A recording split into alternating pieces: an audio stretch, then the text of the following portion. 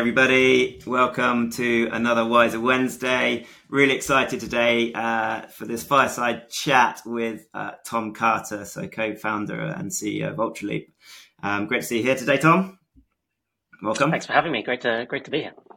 Yeah, great. And you're just back from CES, is that right? Yes, just back from CES.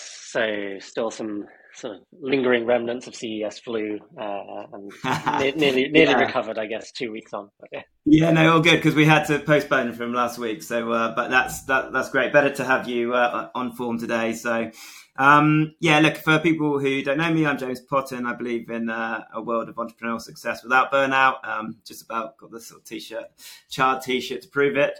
So we're framing this today, early in 2024, a year that will undoubtedly see, generative AI permeate our daily lives. And we're obviously seeing the further augmentation of kind of our reality in the virtual world. And, the Apple Vision Pro's out next month. So it's really timely, to be speaking to you today, Tom. So, be great to understand, we met, must have been, I think it was around like 2014, 2015, through a mutual friend. We did off my first kind of group coaching session together. So it was great to meet you in that sort of context.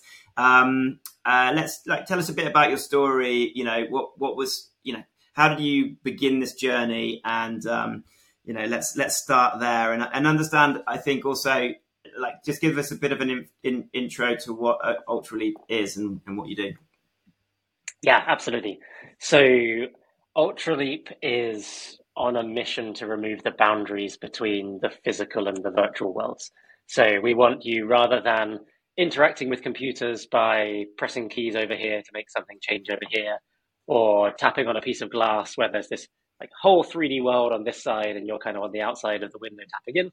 We want to remove those boundaries and we want you to be in direct contact with the 3D content and interact with your hands in the same way as you do in the virtual world. Awesome. So where this all started, I guess, was at university, the University of Bristol, where I started work on our haptic feedback technology, which uses sound waves to project the feeling of touch through the air. Actually just vibrates the surface of your skin and enables you to feel things that don't exist in the real world. And I started working on that actually as part of an undergrad project at university in my computer science degree, and then got to the end of that project and thought, I'd love to turn this into a company and build something around this. But the truth is it didn't really work at that point in time. So, it's a good idea and some initial bits of work. So then I went on a bit of a journey enrolling to do a PhD, using the PhD to develop the tech to the point where it was ready, and then spun it out of the university right at the back end of 2013, formed the company, and then kind of have been growing from there. So not too long before we met, I think. Yeah. So, it's amazing.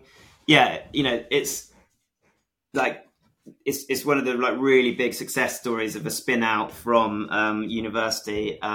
So yeah, how did you find that sort of that sort of journey? Did you find that you had quite a good kind of support network within the university to help you kind of push the idea forwards and to sort of commercialize it? Yeah, I think there's a mixture of things when spinning out at this point in time. So there were a lot of people at the university who were super, super supportive, and I had a lot of help, both in terms of forming the business plan and helping apply for some initial grant funding from a couple of different opportunities that kind of helped get us going. There were also a lot of people saying, well, just slow down, take it slow, spend a bit more time at the university, continue to develop, you could still engage with companies, with customers as a group within the university. And I was hell bent on nope, we've got to get out, we've got to become a proper company, we've got to move fast, because I felt there's this sliding window.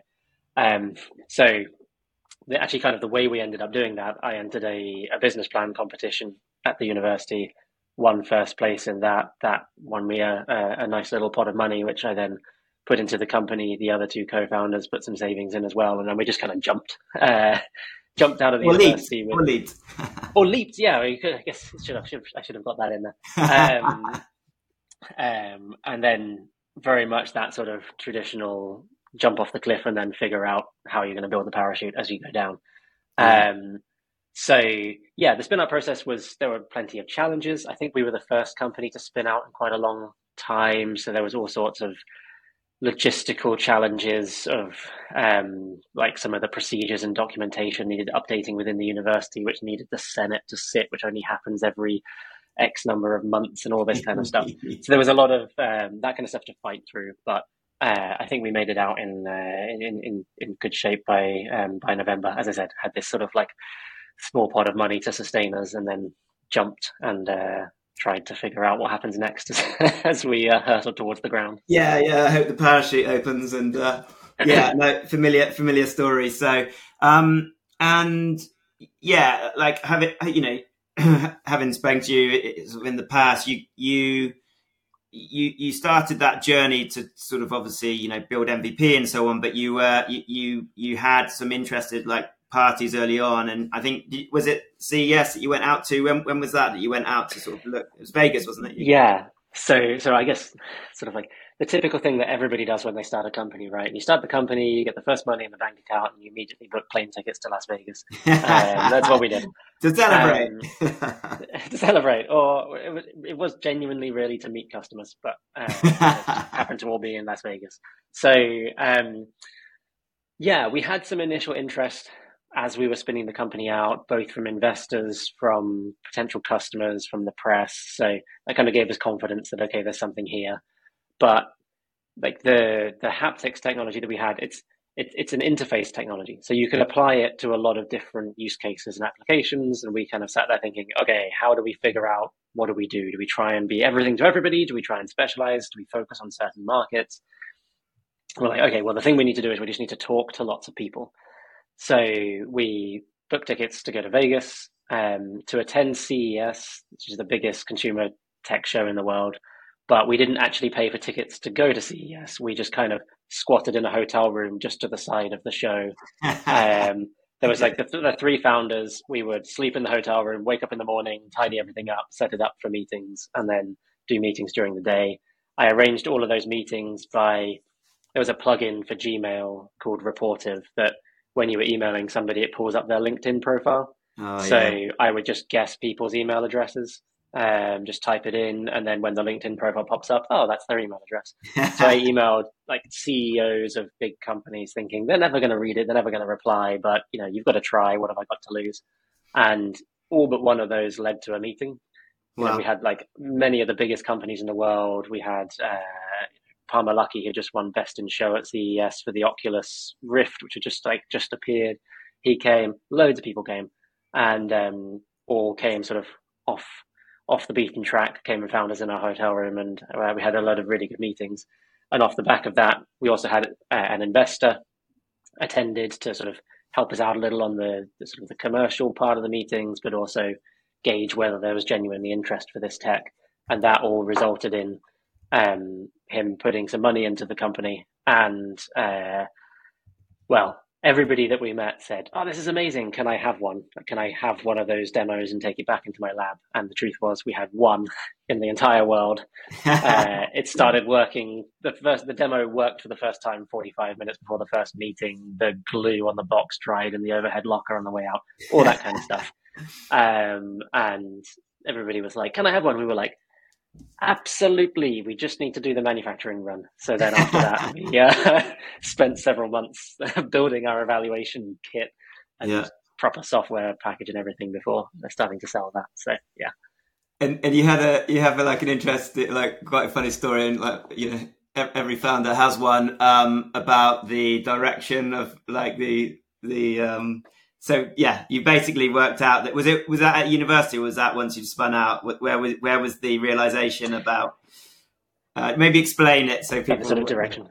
Yeah. So I guess like on the actual the components, you had them in the wrong way round, so they were countering each other. Yeah. That was at university. Yeah. So I said I did my undergrad degree working on this stuff, and I did okay in my degree, so I guess I wrote a very good report. But the actual thing I'd built didn't actually work. So it was supposed to give you tactile feedback. You couldn't feel anything. but it was generating some force, and it was enough. So I sort of have this device pointing upwards that you're supposed to be able to feel. I spent whatever it was, 8 months trying to make it work, couldn't make it work. Eventually turned it sideways, and I used it to push a little ball across a screen. So like computer monitor down, these devices around the edge. And I created a game of Pong where you could use a games controller to move a virtual paddle, and then the ball would bounce off them against the computer. Cool. So it was very much a sort of a startup pivot, but for a research project. Then carried on doing a PhD, thinking you must be able to figure out how to actually make. If you can move a ball, you must be able to feel it. You just need more force or something like that. Anyway, turns out with the little speakers we use like an array of little speakers that emit ultrasound, sound that's too high frequency for you to hear. And it turns out those have polarity, which means you need to wire them the right way around. And if you wire one way and one the other way, rather than adding together, they cancel each other out and you get nothing. And they have markings on them, but they did not relate at all to the polarity. So everything was random. It was all canceling each other out. Hence, no matter how much I tried to debug it, it just did nothing. We figured that out, then turned them the right way around. Suddenly, oh, amazing, you have this incredible haptic tech. And then we were able to sort of that's fairly early in the PhD, the sort of big eureka moment. But then after that moment, do you remember who you were with, because that's the kind of, that is just such an important. Yeah, I was with one of our co-founders, Ben, in the lab, and we sort of had that idea of, but the marking's definitely correct, right? And then you sort of go and start measuring them and like testing them with a microphone, and then you realize, oh, no, it's not. And then quickly run and sort of wire an array up with them all the right way around, and it works. And you're like, whoa, okay. It's like suddenly this idea has legs, and we're not just going to have to kind of give up and go do something else with our lives. Champagne moment. Did you? Who did you message? We couldn't afford champagne back then, but yeah, we probably. Prosecco. Maybe we got a Coca-Cola from the vending machine. But the run on from there is, once we knew that, we still had to mark them all by hand and do the measurements.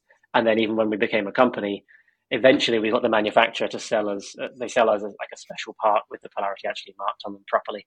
But there was a good chunk of time where that didn't exist. And we have 40,000 speakers which have been hand tested and marked, which takes a long time, done by me, the other early employees, my mother-in-law. How many did you say? 40,000. Yeah. I had a CEO at the beginning of the company, his wife, we had a bit of an army come to bear to do these things so that we could ship products to customers. But yeah, that's kind of what you do. Great. No, that's the point in time, and you'll never forget it, that you went from going, this is just an idea, to this is actually reality. And that's amazing. So well done for working that out. It's most discoveries are sort of to some extent by accident, aren't they? So and you just said something interesting there. So you said early on you had a CEO. Can you talk us through, because that's a really interesting, in the world that I see a lot of founders put themselves into the CEO role sort of straight away. So and that is, it's a really tough gig, right? You know that now from being in it. So what was the thought process early on for that decision? Yeah, so I think it depends on your character and what you're good at and what you want to do, really. So for me, I wanted to stay really close to the technology, because I thought that what we had when we spun out of university wasn't good enough. There were a lot of big problems to solve, and I wanted to kind of not get pulled too far away from that and make sure we solved those key problems so that we could succeed as a company. I wanted to move really fast. I really felt like we had a window of time in which to succeed. I think the reality has been that window was actually longer than I expected, but I thought it was really short. You had the tech coming on the market that enables you to track your body in your hands. There was the Kinect for the Xbox, which you jump up and down in your living room. There was the Leap motion controller, obviously like Leap Motion is now part of Ultraleap, but I was working with David, the founder. I had one of those on my Mac. That's super, super cool, right? Yeah. And it's like, okay, there's this moment now where suddenly people are starting to control their computers by moving their hands in the air, and you're lacking that tactile feedback. And if we don't strike now and get this haptics technology out there, then there's a chance that the hype dies off and that moment in time passes and our opportunity disappears. So I wanted to move really, really fast and figured like the way to do that is not with me constantly standing on rakes, not knowing what I'm doing, figuring things out as I go, but to have somebody who, has experience of running a company come in, take on the CEO role, and also a little bit of an understanding of myself that having gone through university and PhD and spent time with different people in different environments, that the way that I learn best is by kind of being with really smart people that I can watch and observe and be like, how do you do that? And then kind of like absorb their knowledge, if you like some kind of vampire, I guess. So that was the thinking was, okay, right, let's hire in a CEO. I'll become the CTO and focus on the technology, and then we can kind of like run the company together in that dynamic. So I had a mentor. He introduced me to 5 or 6 different people that were sort of potential candidates for the job. I met a bunch of them. One of them, I just like resonated with and kicked off. So then I effectively gave him a year-long interview because we would kind of we'd spend evenings and weekends together refining the business plan, and then I would like run the company during the day. And then about a year after founding the company, we closed our seed round, and at that point he came and joined because like we could pay him a salary, and we kind of took it from there. No, that's great to hear, and like really, look, I think it's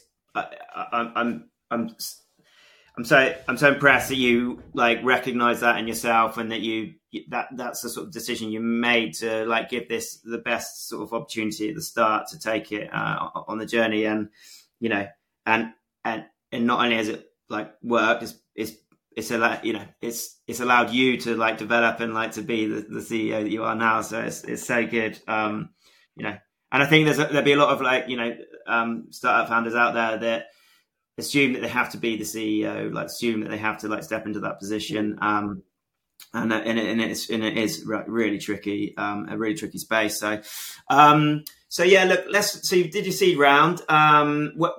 What was the journey to sort of Series A? Like, because you've raised over 120 mil now, right? That's amazing. What was that? What was it like getting to Series A? What was the? Yeah, so I guess the seed round, we raised that off the back of we had our first paying customers. We had like a very big automotive company, a very big consumer electronics company, and another very big consumer electronics company paying us money for our tech for sort of the evaluation kits and for us doing some custom development work for them. And that was kind of the basis of which we raised the seed round. The journey to Series A was then really about commercial milestones. So it was about taking, a small handful of customers, showing that they're interested enough to part with a material amount of cash, to a more extensive pipeline, more focused on what are our target markets, what's the business model of how we're really going to scale this. We'd really sort of worked that through.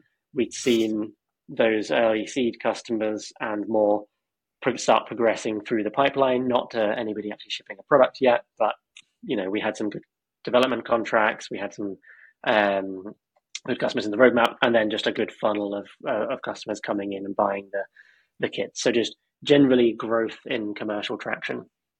There was a big question around our Series A round of, should we move the company? Like, we're headquartered in Bristol in the UK. Should we move to London? Or the bigger question really, should we move to California? Like that was a big question for our Series A, and ultimately there were kind of two pieces to that. Can we get customers from where we are in the UK? The answer to that was yes. We just need to spend enough time on planes, and then that works out. And question 2 was, can we raise enough money? Can we raise a Series A round in the UK? But can we raise the right type of investment? And we very much saw ourselves as, what we do is it's deep tech, so you need enough money and enough time to become successful. So we really needed to raise like patient capital, like money from investors that don't have a short fund window where they're going to come and try and exit you in a few years' time. Yeah. And we managed to do that, and that was really kind of the moment we sort of like solidified that we're going to stay in the UK and grow the headquarters here. So. No, awesome. And was it at that stage, because you've kind of got like 3 core sectors, haven't you? Had that started to form at that stage? The maybe just like let people know what those sectors are. Not they were not the same 3 as now. So automotive was there and well established. We were not doing anything, oddly enough, in virtual reality at that point. It was very early in the virtual reality industry. I think even by our Series A, generally people were still interacting with headsets. You buy the headset and then you get an Xbox controller and you'd use the Xbox controller. So most of the experiences were kind of like sticking a goldfish bowl on and then kind of looking around and moving with an Xbox controller. So we didn't. We kind of saw like there's potentially a really good fit there, but we didn't really understand or couldn't figure out exactly how do we tie into that industry. What's the business model that's going to work for us? So we weren't doing anything in that. We were looking more at some other, had like early traction in some other industries, like some consumer electronics products, some sort of like smart home or sort of whatever you call them, machines that you use in your house kind of stuff. Yeah. But auto was the big focus. And then we kind of really bought in virtual reality in our Series B. The Series B raise was basically, right, we figured out our play in VR now. Here's what we're going to do, and here's the money we need to go and execute that. Amazing. And then so obviously you guys were Ultra Haptics when you set out. When did the sort of Magic Leap sort of connection, what series, and I guess what year, when was that sort of happening? Yeah, so 2019 was the year, May 2019. So as I said, we'd worked with Leap Motion for like longer than Ultra Haptics existed. They'd always had the best hand tracking in the world, and our 2 technologies complemented each other really well.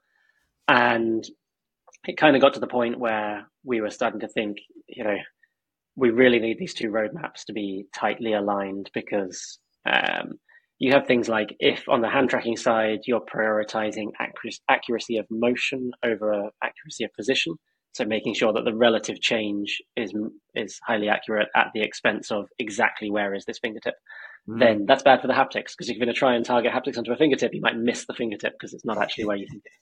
So there's little things like that where like the input and the output, it's really important that they're kind of tightly coupled. And around this time, I was talking to David in between as we kind of hatched this plan to bring the 2 companies together, and that actually, ultimately resulted in Ultra Haptics acquiring Leap Motion. We brought the 2 companies together, and then we did a rebrand because kind of like the names don't really make sense. So conveniently, we were able to kind of pretty quickly sit down and be like, what's the favorite part of your name? Leap. Okay, what's the favorite part of your name? Ultra. Okay, how about we just do this? Oh, yeah, that's really nice. So it was like, I guess, easy to concoct rebrand, and then we had to roll it out. So that's good to hear. The having been through like a few mergers and acquisitions, I mean, they're not easy. There's whenever we've looked or done it in the past, I've always looked at the values of the 2 organizations and tried to understand, is there going to be, if we try to like bring these 2 sort of groups together, there's always going to be sort of subcultures within the cultures of those 2 organizations, but like actually trying to dovetail and not just systems, but the way people think and work is a real challenge. How did you make that a success? Yeah, I mean, I think we had a good starting point in that I think there was a large amount of cultural overlap between the two companies. We were both kind of hacky startups trying to figure out similar challenges. There's so many things we both looked at from a different angle, and things that we'd done together in the past. So there was a bunch of commonality, but there's also a whole bunch of differences, right? I think you're going to get that even if you took two companies that kind of almost look the same from the outside, and that's hard, right? You're kind of fusing two cultures together and trying to figure out, for each thing that is different, which one do you pick to keep, or do you pick something different entirely for the combined entity? And yeah, even with people who really like each other and are not that far misaligned, that's still really hard work, right? It's labor intensive, it's tiring, it's a lot of things that mean something to people, to humans. So I think ultimately it involves a lot of talking and a lot of being open, being candid, and just spending time trying to understand and trying to work through and trying to figure out how you kind of like merge those things together. And then also a little element of just being patient. I've heard of other companies that have done, I might get this wrong, but I think it was Flex. I think Flex, who are like Flexport, they acquire a lot of companies, and I've heard stories of whether it's them or somebody else, somebody similar. Their CEO does this session where after they've done an acquisition, they go in and have an all hands, and they spend like half an hour asking that company to explain their culture, and everybody goes into details of what they like about it and everything else. And then he goes, right, well, that's gone and it's never coming back. Here is the culture of our company. This is now what you're part of. And just as a really hard slam. Wow. For some organizations, I can imagine that working. For what we wanted to do was very much about trying to get the benefits of both sides and trying to always figure out like what have we learned and what can we improve. And I think for that you got to keep working at it, and you've also got to be patient. Like it takes time, so don't overly force it.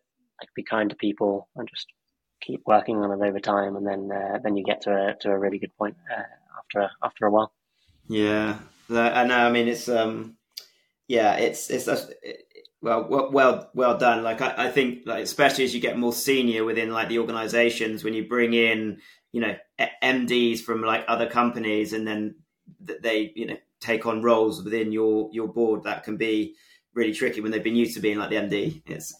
That is something I've certainly found quite hard. But yeah, and like product wise, if you kind of maybe don't share it if you don't want to, but if you kind of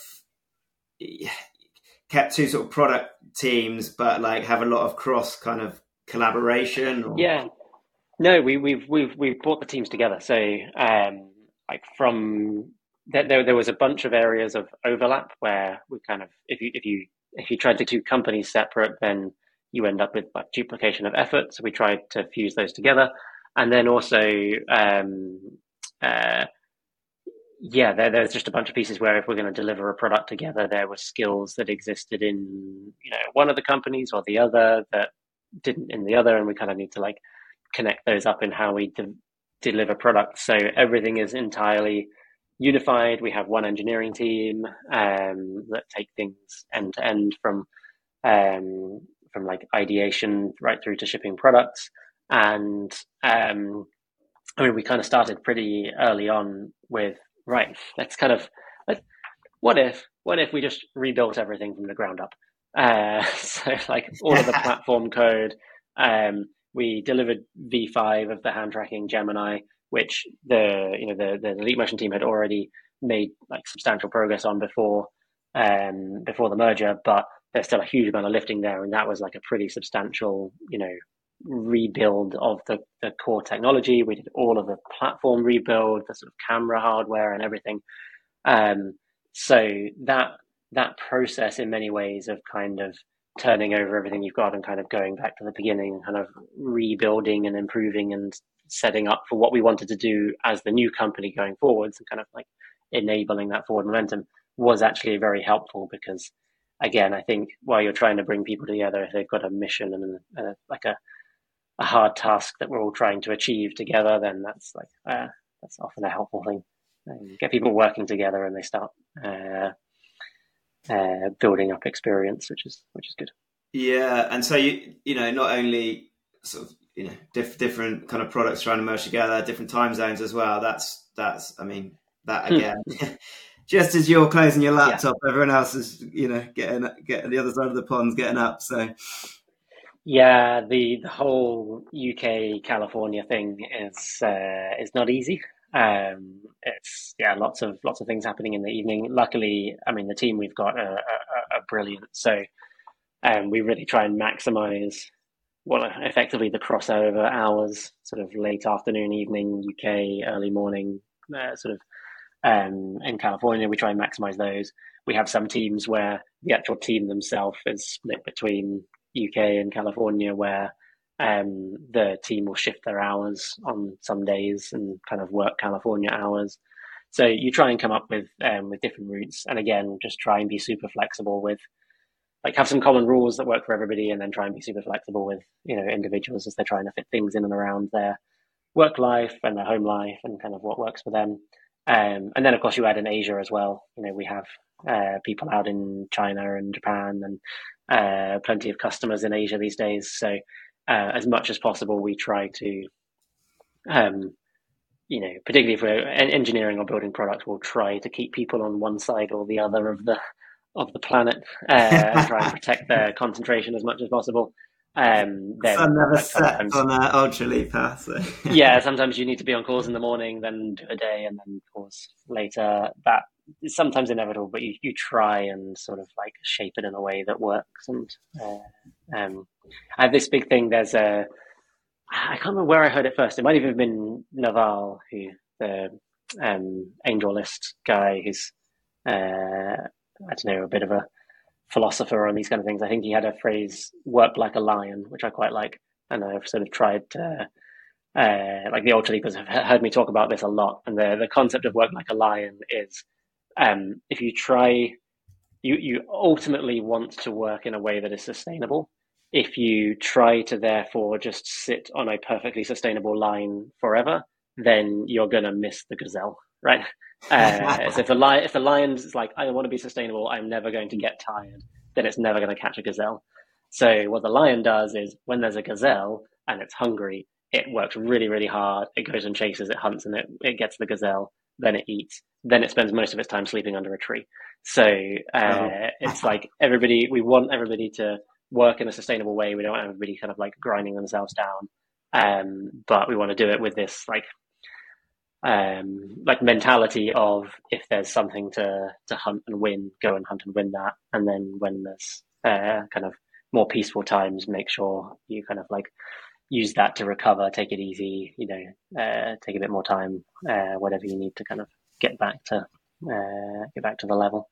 Yeah, I mean, I was going to say, 'cause we were just chatting before, we've both got young families. It's much harder, isn't it, to get the sort of the sleeps in, and how are you managing that? I mean, sleep deprivation is real for me right now. So yes, do you know, when my daughter was born, I actually found it not quite as bad as I was expecting, because I was like, this is kind of like jet lag. It's kind of like flying around a lot. You end up kind of tired, it's a bit messed up.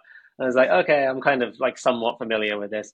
But then I realized I think we had it relatively easy in the early days, and then it definitely got harder. So it's hard work, and in trying to fuse that,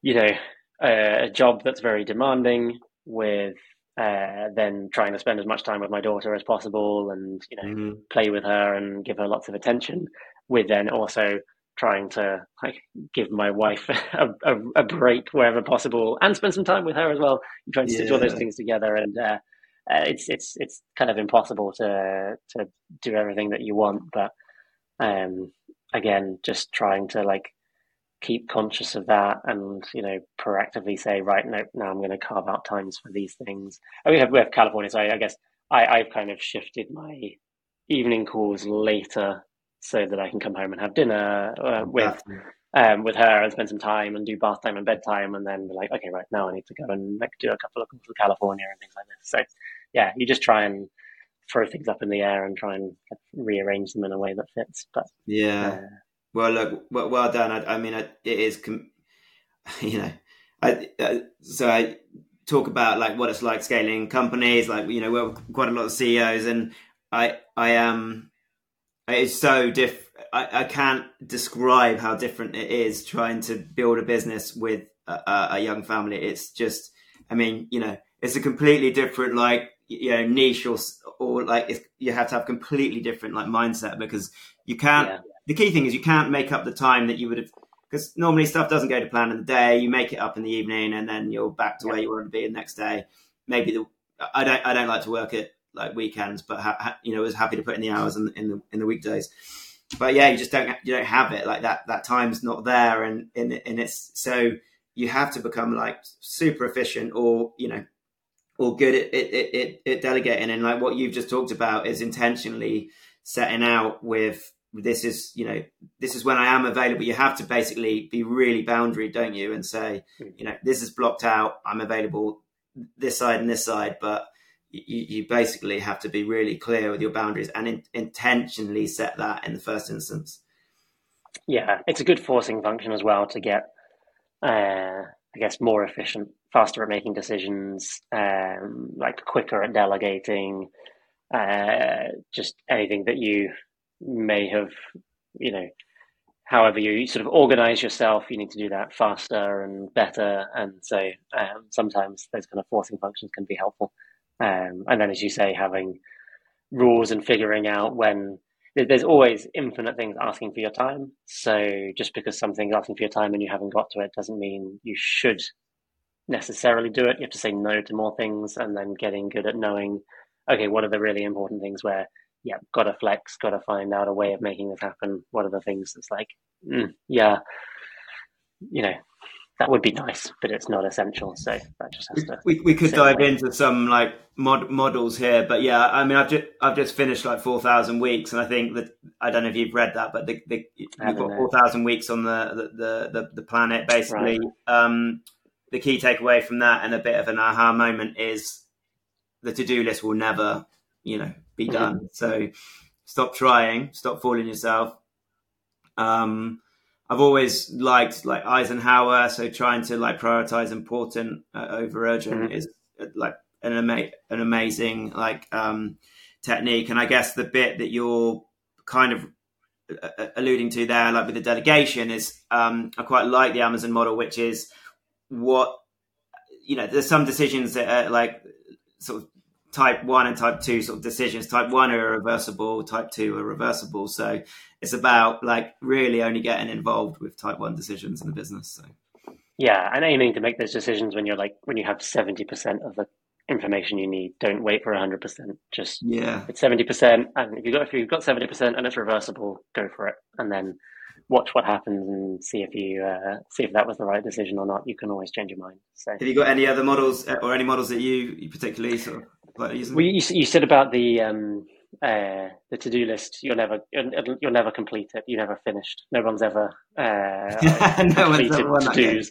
That was a big switching point for me. It was I like the getting things done methodology. David Allen. That was one of the key things he has in there. It's like the to-do list will never be done. So he has this sort of phrase, mind like water, which is like stop holding things in your head, stop stressing about them. Like there's always going to be more things on the to-do list. And I think that the GTD approach, the core of it is still brilliant, and I still use it. Some of it doesn't really work anymore. It has these kind of like contexts for which location you're in. The reality is if you've got an iPhone, you can probably do like 95% of the things on your list wherever you are in the world. But some of the concepts of be okay never getting to the end of the list because you're never going to, and doing just like a weekly review, just so you're kind of like just sitting down once a week and going, okay, what is all the stuff I've got to do? Like resorting through the things you kind of chucked on there during the week, or emails that came in that you're like, I need to do that when I have some time. And then you're never going to be able to do everything, but then you at least know that you're starting with the most important thing and working down. So you kind of have confidence you're working on the biggest fires, and you kind of like just get comfortable. There's going to be some fires that just burn, but they're the small ones, so that's okay. You're dealing with the biggest ones, so that's good.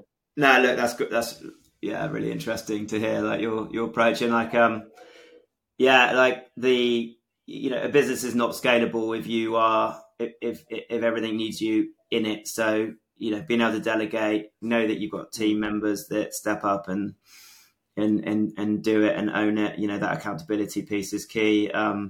In previous organizations, for me, like OKRs has been the point at which that has made all the difference, because the objective gets people out of bed, and the KR is a bit more like a to-do list, but it's I just find that works. That's the best way, and you can cascade it from a primary vision, and that's when you can really you can sleep well at night, because you can start to see what isn't working across your organization if you've got the right reporting from it. So yeah. Also a fan of OKRs. Yeah, we use them here and have kind of like a cascade down where annual OKRs, quarterly OKRs, and then for all the product development, we plan that in phases, which is 6 weeks. So kind of like half a quarter and then 2-week sprints. So you kind of get this big cascade down from what we're doing in the year right down to what the teams are doing every 2-week sprint. So that works nicely, and just kind of gives you the right graduation when you want to sit back and look at like, where are we going again? You can kind of like zoom out to whatever level you need to. Yeah, no, great. Hey, look, Tom. You're so level-headed, like, and yet you're on a rocket ship at the moment. Like, what you talked about having a mentor. Like, is that something that you still do? Do you still have people around you that can help you? How we think is probably mindset is such an important part of leadership, isn't it? So yeah, is that something you still sort of do? And yeah, absolutely. So I'm lucky that I've got good mentors attached to the company, both kind of on our board that I get to talk to and spend a lot of time with, and then also some sort of like helpful people with good industry backgrounds that I can call on. I also work with a coach regularly, just having that person. Again, I've got a great team inside the company who like have a lot of experience in their different domains and in like some amazing companies that they've worked for in the past, that I personally can learn a lot from them while we're going. But it's also tremendously helpful just to have somebody who's entirely independent and like their only interest is you, and you can just sort of work through problems and ideas with them. I've actually recently also started using ChatGPT for that, when you can kind of like, I think that's actually one of the best uses of ChatGPT is I use the GPT builder, kind of been tuning one up to be effectively kind of like a business coach. It's not as good as having a human business coach, but when you're just trying to like, you've got 10 minutes and you're trying to think something through, then being able to like have a conversation there is actually like really useful as just like an on-demand like basic sanity checking kind of approach. And then just kind of putting that mixture together is a good thing. I'm a massive fan of ChatGPT. Like, I've just recently been using the actual conversation piece, so functionality. It's uncanny valley. It's amazing. It's that it's amazing what you're literally like having a conversation and sort of bouncing back and forth ideas with it basically, and it's amazing. And we're still kind of at the start of all this sort of stuff, so it's scary how powerful that is. So really pleased you brought that up, and hopefully others think about how they could like use that or have that in their sort of self sort of reflection part of their day. So we've kind of walked through quite a journey. We haven't quite got to Series D yet. So that was that 2021. So that was the biggest raise yet. So just talk us through talk us through that. And there's only a certain number of people on the planet who kind of get to Series D. So congratulations. How did you get there? Yeah, I guess. So I'm a big believer that raising money and getting to later rounds is all in the aim of funding the product development. Like that. So I was definitely guilty of this in the beginning. When you look at people who've raised huge amounts of money and being like, "Wow, look how much money they raised." The key thing is, what products have they built, and who's using it? That's the cool thing. The money is just a vehicle to get there. So ultimately, kind of how we got to Series D was by building good products and creating good deals with customers that enabled them to ship to themselves ship awesome products. So I guess really the sort of the jump there was the Leap Motion coming on board and rebranding to Ultraleap happened between the Series C and Series D.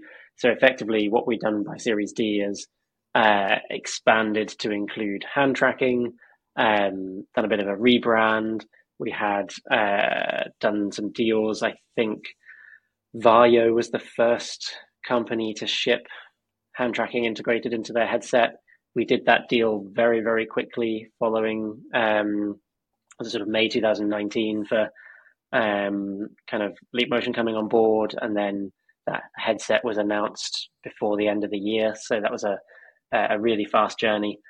And it was just kind of like that continuing expansion as a company and customer progress, revenue progress that then leads to us going out and raising the Series D. That was led by Tencent. So we had sort of strategics coming on board there, as well as the other mix of investors that we already had.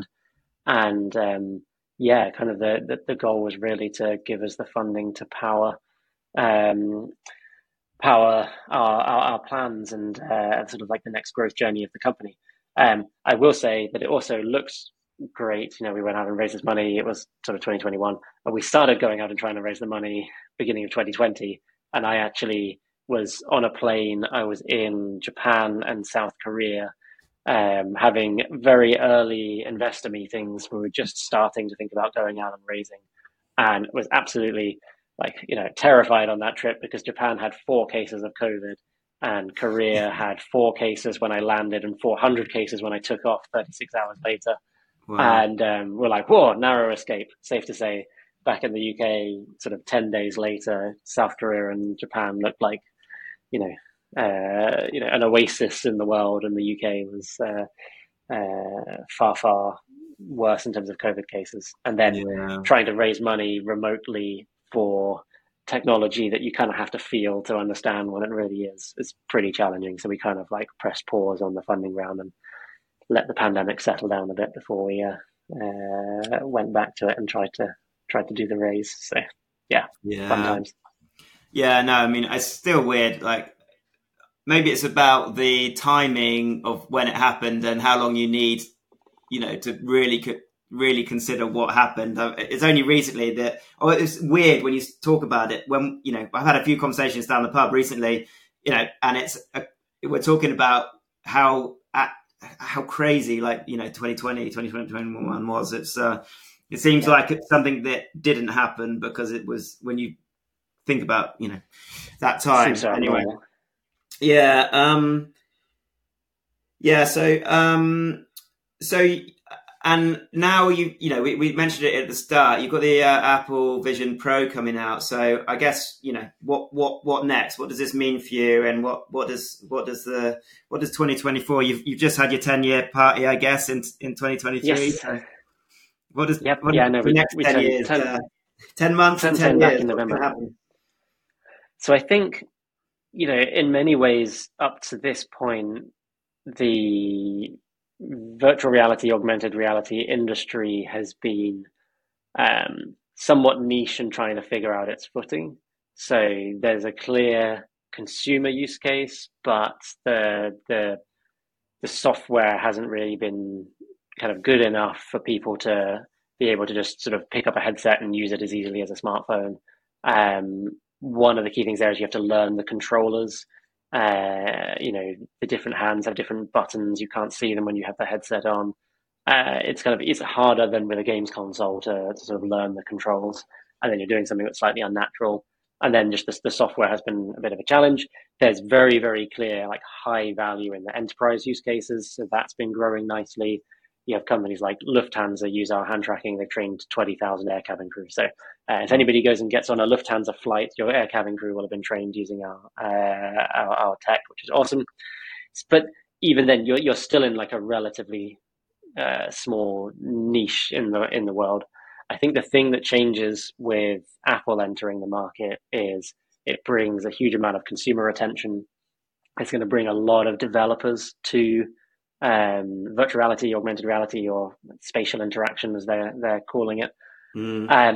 And they've really figured out some of the software layer pieces as well. And I think we'll see a lot of companies who've kind of, to some extent, been waiting for Apple to appear and see what they do, are going to take heavy inspiration from what they've done, and you'll kind of get a bit more of a unified approach to how to use headsets, which I think, so all of those forces are going to be super helpful.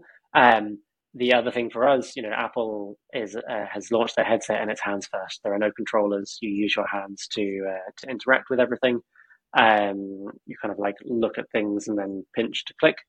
And two things that we're very good at. One is enabling you to interact with complicated 3D shapes and objects if there are virtual stuff in your environment. I think that's something that, version 1 of the Apple Vision Pro, most of the interfaces are 2D, as they're kind of transitioning you over to this type of computing. A little bit like the first iPhone, the Notes app was like lined paper with like a spiral at the top and things like this. So they're doing that same kind of transition. As it gets more 3D, it's going to need better and better hand tracking. That's kind of what we have. And then also this push that you're going to be wearing these devices for long periods of time. So you need to not be using controllers. You want to use your hands, but you also, we've been sat here having a conversation for the last hour. We wave our arms in the air to gesticulate, but you spend a lot of the time with your arms down, right? Resting and then in a comfortable position. You're going to need to be able to do that. And so the other thing that we're kind of like bringing to our customers is what we call micro gestures. So really small, fine movements you can do with your hands that you can do from a lazy position. So, for example, if you're going to be doom scrolling on social media, you can just move your thumb along your forefinger in a way that's sort of even more comfortable than holding an iPhone and doing this kind of scrolling move. You can feel your thumb and forefinger against each other. We're the only people who can track that down to that level of accuracy that you can use that, and then you can kind of just sit back and scroll and do these little interactions. So I think that's kind of what we're going to see. A lot more consumer interest, a lot more content, kind of like the early days of the iPhone, where people were creating wild and wacky apps, like a lot of experimentation and like a settling over the next sort of 12, 18 months on what are the best little interaction tricks and approaches. I'm really excited. Things like the hamburger icon on your phone, the sort of three little lines that reveals the menu. That was invented by an app developer, after 2 generations of the iPhone. Somebody came up with that, put it in their app. Everybody was like, that's a great idea. And now it's just default for everybody. I'm kind of excited to discover those as people are trying to figure that out with hands and in virtual content. So amazing. It's going to be fun. No, really, really, really exciting. And as you say, that it's a sort of confluence of technologies, and there's kind of this element of it took a while to realize the importance of augmented, didn't it? Because we started going down the VR. The initial thing was VR, and then you sort of realize actually augmented there's something quite special about still being in our world, but overlaying it. And anyway, there's some super cool things coming down the line. So going right back to when you were doing your at university, if someone was in your position right now, what advice would you give them, having been on this journey for the last 10 plus years? Yeah, good question. I mean, I guess the first thing, if you're going right back to when I was at university, the first thing I'd say is do it, make the jump, because I was having those conversations at that time. I had a job offer, I just hadn't signed the contract yet to go and work for a software development consultancy.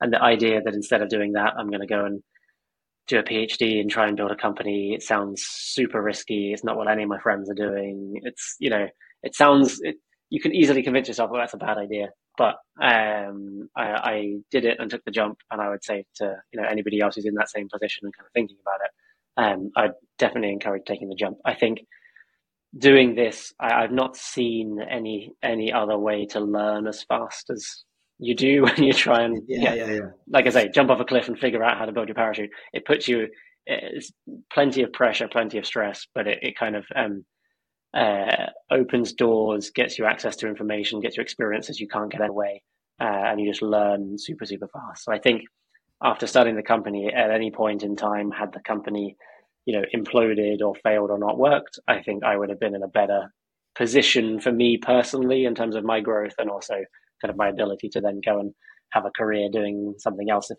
I decided that maybe entrepreneurship was not the thing. I'd have been in a better position doing that. And then the other thing I'd say is it's just as effectively as you can, try and figure out how to get fast feedback. I said we jumped on a plane and went to Vegas straight away because we just wanted to put this in front of lots of people and listen to what they said about it. Plenty of founders these days create software. It's an app or a website. You can put it out and you can immediately track stats and data and things like that. And there's a lot of information out there on how to do that. If you're doing like a deep tech company, you can't do that. Like I can't just magically enable everybody to have expensive hardware systems on day one. So it's really about getting creative and trying to figure out, okay, how do we get this into the hands of as many people as possible? And how do we make sure they don't just disappear into their own lab, but they're actually giving us feedback and we're talking to them and we're getting information. So, I think that's important things. Awesome, man. Awesome. Well, look, I really enjoyed the conversation today, and it's been great tracking your sort of journey, and really appreciate you sharing that with us. Long may it last, and often talk about sort of exponential technologies, but it feels like we may only be 1% through at the moment. That next stage is when you get the other 99%. So really, really excited for what that means for you and your team. So look. So there you have it. Let's make sure we take the leap, and you're going to step on rakes. So I love that saying. It's it's constantly stepping on rakes in the startup world. Work like a lion, and I hope you if you're listening, you feel like you can go out there. If you've got an idea, get out there and go. The best way to learn about yourself is to go on that scaling journey and try and understand how you operate and who you need around you to be successful, because you can't do it on your own. You can't be everything. So that's one of the biggest learns, I think. So finally, thank you, Tom, for joining today. Been awesome. Really appreciate it. Thanks, James. Been awesome being here. Yeah, it's great. And thanks to the listeners. And I hope you feel slightly wiser this Wednesday as a result. So take care all. Cheers.